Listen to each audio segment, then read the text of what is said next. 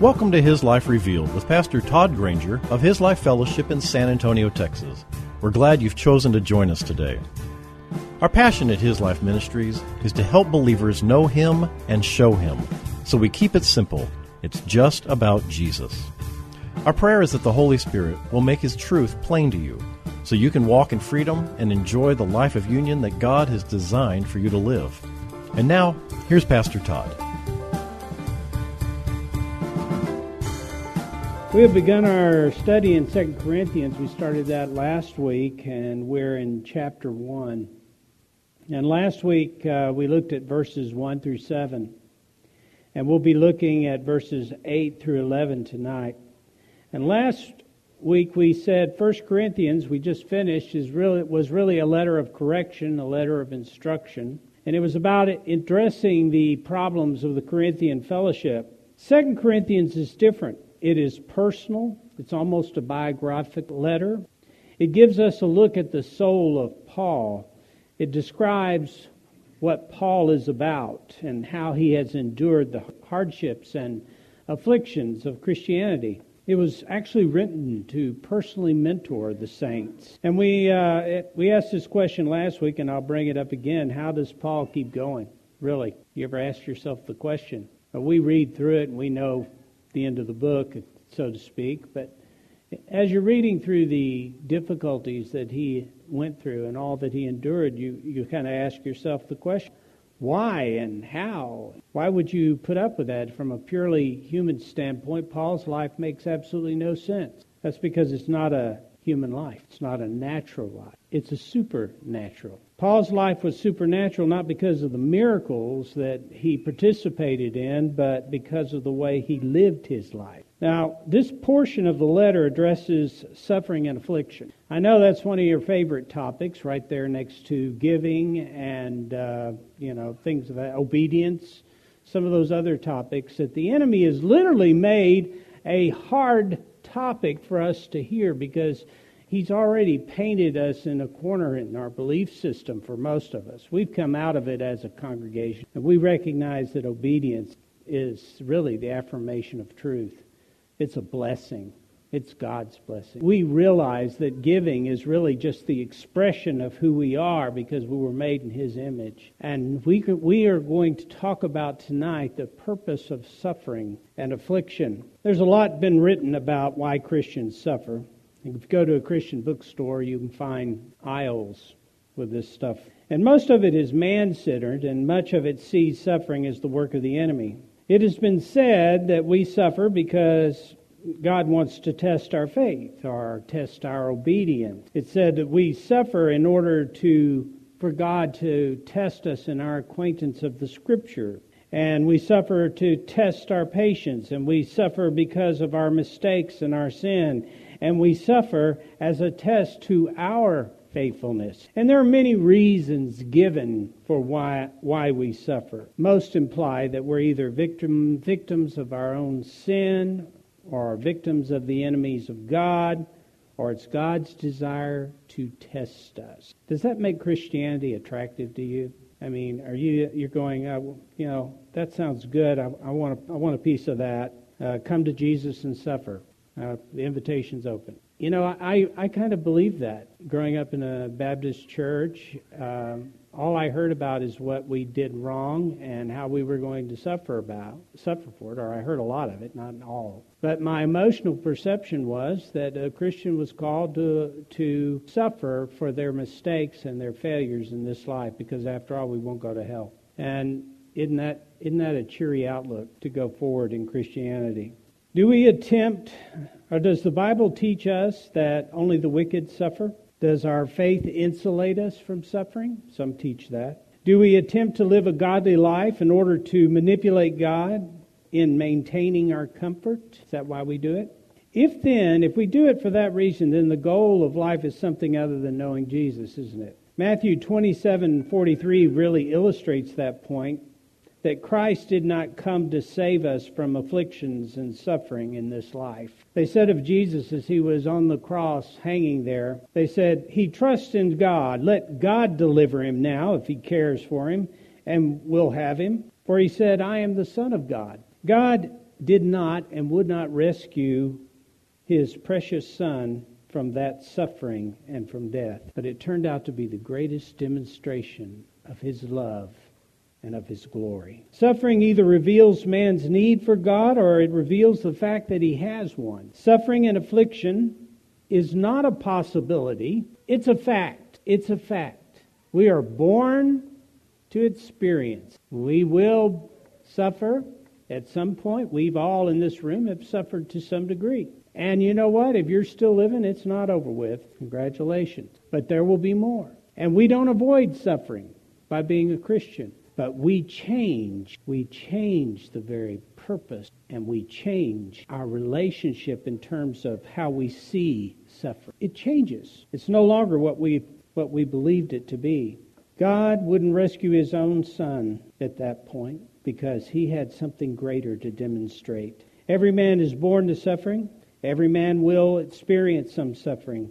The lost man endures suffering with strength and hope in his flesh. And he believes that life is all about just eliminating pain and eliminating suffering and maximizing his comfort. But as we've seen throughout history, and most of you have experienced, there is no amount of resources that can save you from it. You're going to have to go through it. Now, we're God's children. At least I hope we all are. If you're not, you need to come talk to me. We do not live by the definitions of the world. For us, life, peace, hope, joy, comfort are all defined in our union with Christ, not in our circumstances and certainly not in our body. In the same way, the experiences of this life for the child of God have a higher purpose. We don't just endure them to get beyond them. They have a higher purpose.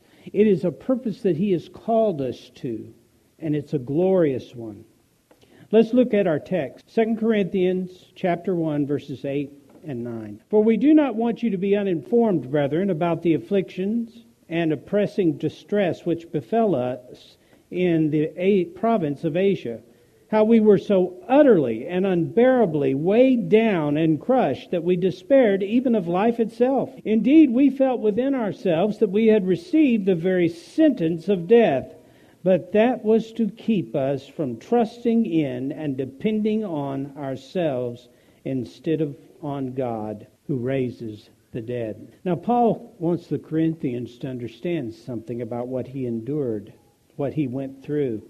And he's being very open and vulnerable with them. He knew, based on his history with them, how some of them would actually interpret his admission of his suffering. Some of them would believe that he was suffering because in some way he had violated the will of God. In some way he was acting in disobedience. Because surely that is the only reason God would allow that to happen in his life.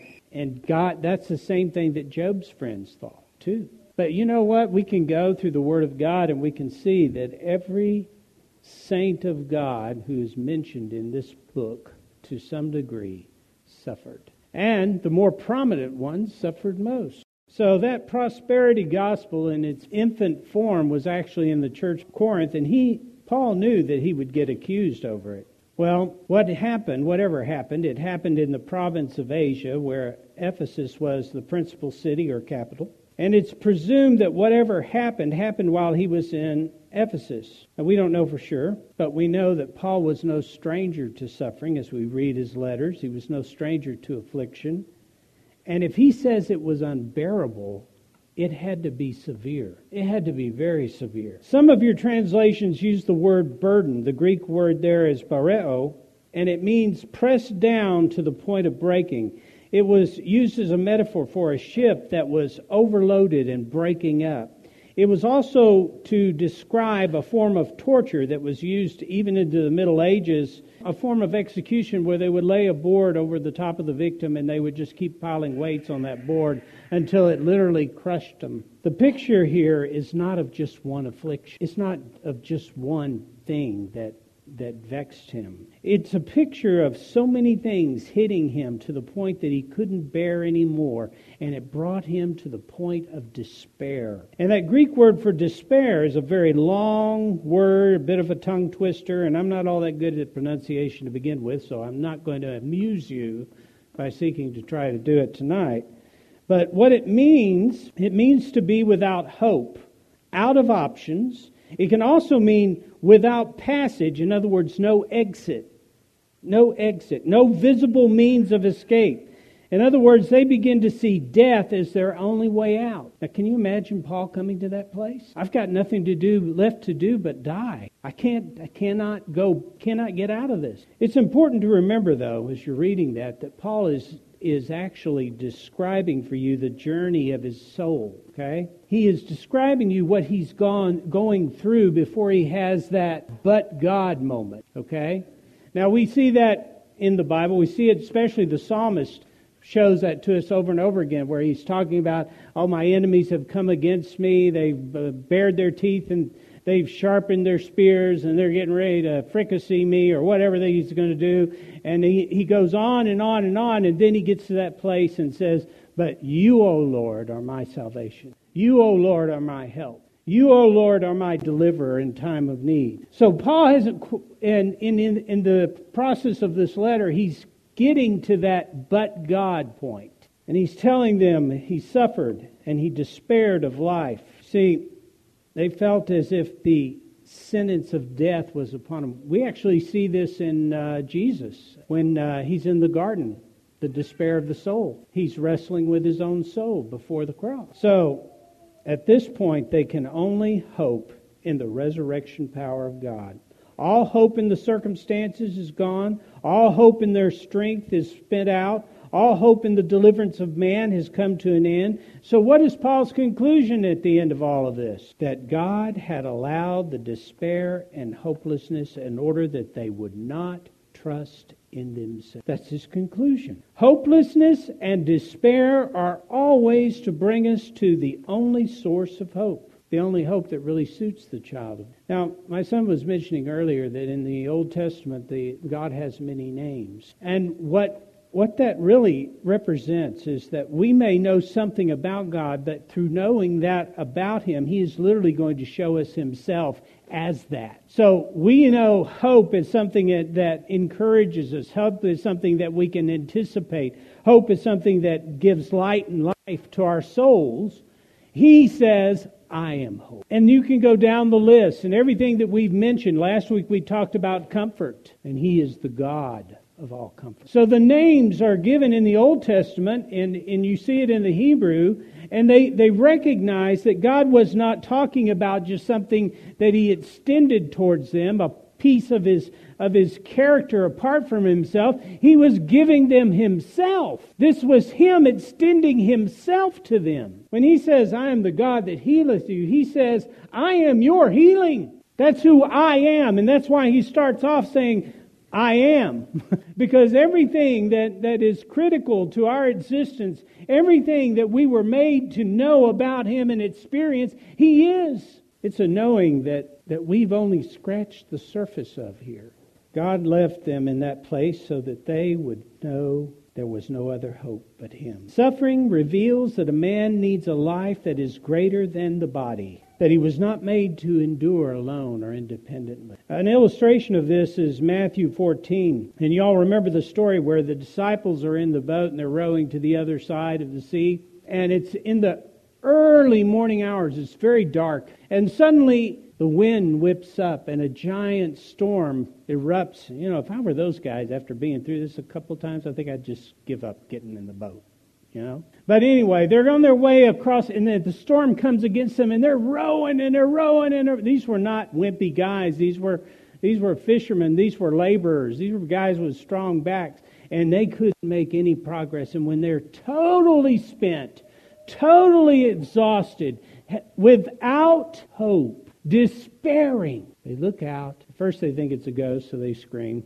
It's a good Halloween story, but it's not. It's Jesus. And Jesus comes across and they call. And eventually Jesus gets in the boat with them and they find themselves back at shore. You see, they were toiling in the dark, spending every strength and energy that they had, trying to create something within themselves to be their own salvation, because they believed that's what they needed to do. And when they recognized Jesus, you know what they saw? They saw that Jesus had their problem underneath His feet. He was walking over the top of it. And when they invited Him into the boat, they recognized that Jesus was in control of it all. He didn't just take control of it when he walked out there. He was in control of it completely.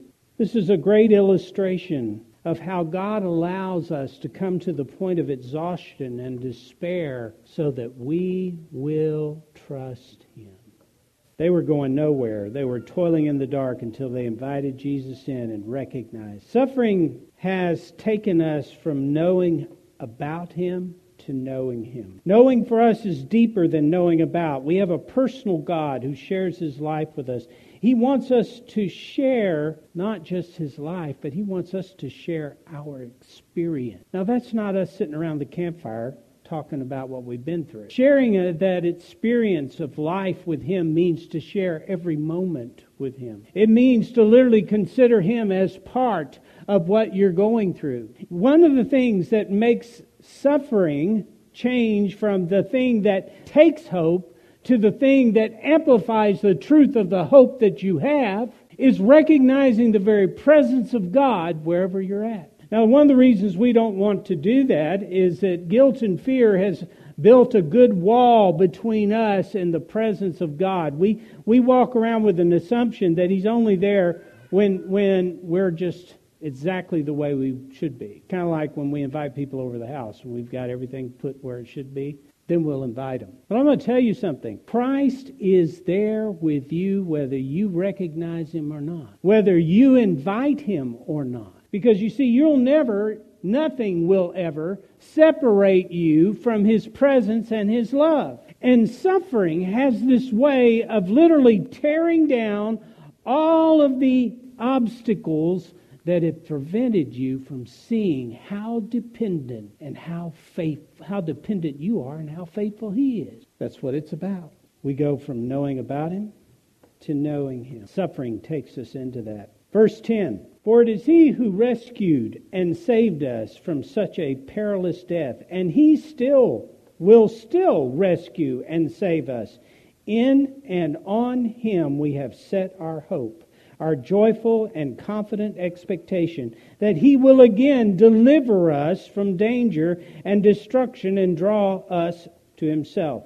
Now, the from danger and destruction and draw us into Himself is the Amplified taking the essence of what the Greek is about and writing it out that way. Some of your translations may say delivered us. That is because I want you to understand that what the Greek is doing in here is it is personalizing the deliverance as the work of a deliverer or rescuer. He is our deliverer. Another name for God. He is our deliverer. Now, this is not deliverer in the sense that we've seen on television, that He shows up just in the nick of time. That sense that He is our deliverer means that we are being delivered constantly. His presence is with us. Deliverance is not something He just does. Deliverance is who He is. It's the eternal deliverance of God. And what I mean by that is that He has delivered us in the past,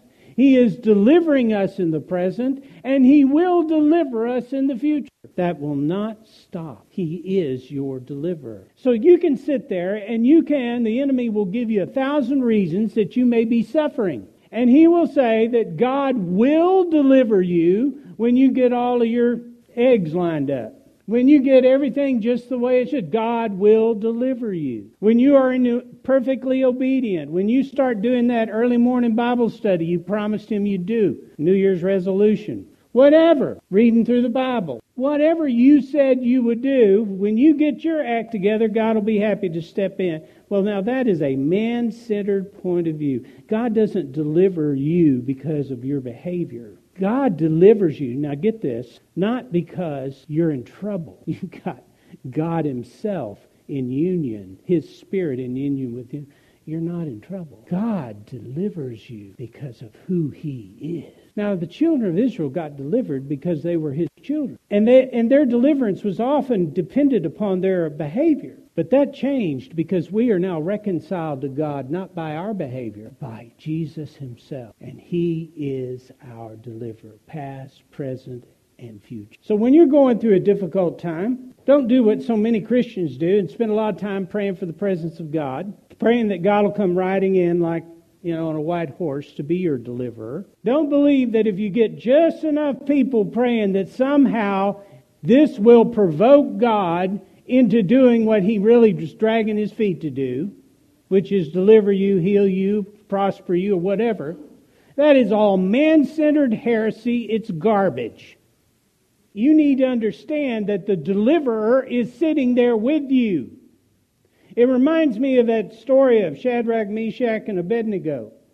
And they're in the fire, in the furnace, so hot that it killed the guards and went to throw them in. And they're walking around in there. And who's in there with them? He is. Now, was the fire hot? Yes. Would it kill? Yes. All of that is true. But there's something that literally trumps the fire. It's Jesus. It's Jesus. Now, in that case, He was among them. In your case, He is part with you. You're in union with Him. It's no longer a matter of proximity. It's a matter of life within. So, one deliverance is not enough for us. We need the abiding presence of the deliverer, right? Isn't that good to know? Now, does that mean that we will never endure suffering as long as He's with us? Because I got to tell you, most people are inviting Jesus in on the scene so they can put an end to the suffering. They really don't care if He sticks around afterwards. They just want to get done with the pain and the suffering and all that stuff, And if I can get rid of all of that, then Jesus, if you've got other things to attend to, that's fine. I can take it from here. Now, that's not what they'd say, but that's the emotional attitude. I just got to get over this hump. And I've actually heard people say that to me. They've come to me and say, if God can just get me past this point, if God could just get me beyond this situation. Listen, this is not about your circumstance. It's not about your situation. It's about the abiding presence of God Himself, literally exposing Himself to you, allowing the circumstances that you're in, the suffering that you're experiencing, to be a huge picture of what He thinks of you and who He is. It's how we know Him. It doesn't mean that He will deliver us from pain and suffering. It does mean that He will and can deliver us from hopelessness, from despair. This is what Paul's talking about. He was delivered from hopelessness and despair. And yes, we know that He was delivered from death, but that's not what took life from Him in His perspective. It was the despair of the soul. It was the hopelessness of the mind, will, and emotions. And if we want to make this a man-centered verse, we can talk about how Jesus yanked Him out of the jaws of death, and He'll do the same for you, because if you have enough people praying, well, you know what? I don't want to depend. I'm sorry, I just don't want to depend on your prayers. Thank you. I want to believe I have a God that is with me now. I want to believe that He wants to deliver me, not because precious saint so-and-so was praying. I want to believe that He's delivering me because that is who He is, and because I am His child, and He desires to deliver me. Now, how about you? I mean, you may have a good, and I'm not knocking the prayers. We'll talk about that in a minute. I'm not knocking that. I'm just talking about God being in us as our deliverer, and what is exposed about Him and about us through suffering. He will provide for us. He will prove to us in that suffering cannot take life from us. In fact, it makes us confident in His love, in His gentleness, in His compassion, in His deliverance. How will I know His strength if I never have known weakness? How will I ever know the God of all comfort if I never need comfort that this world cannot provide? How will I ever know Him as hope that cannot be shaken if my hope is in this world? You see, we're being squeezed in this life in order to release the life within. The life that comes from the inside out. It's a union life that is eternal and lives in the presence of God. A life that is never diminished by weakness of the body. Thank you for joining us for His Life Revealed with Pastor Todd Granger. This program is the radio ministry of His Life Fellowship in San Antonio, Texas. If you'd like to know more about us, visit us on the web at hislifeministries.org or on Facebook at His Life Fellowship. We would love to have you join us for worship. We meet on Saturdays at 5 p.m. at 1307 Blanco Woods, at the corner of Blanco Road and Blanco Woods, just inside Loop 1604. Also, if you would like to help support this ministry, you can send your tax-deductible donation to His Life Ministries, P.O. Box 1894, Boerne, Texas, 78006.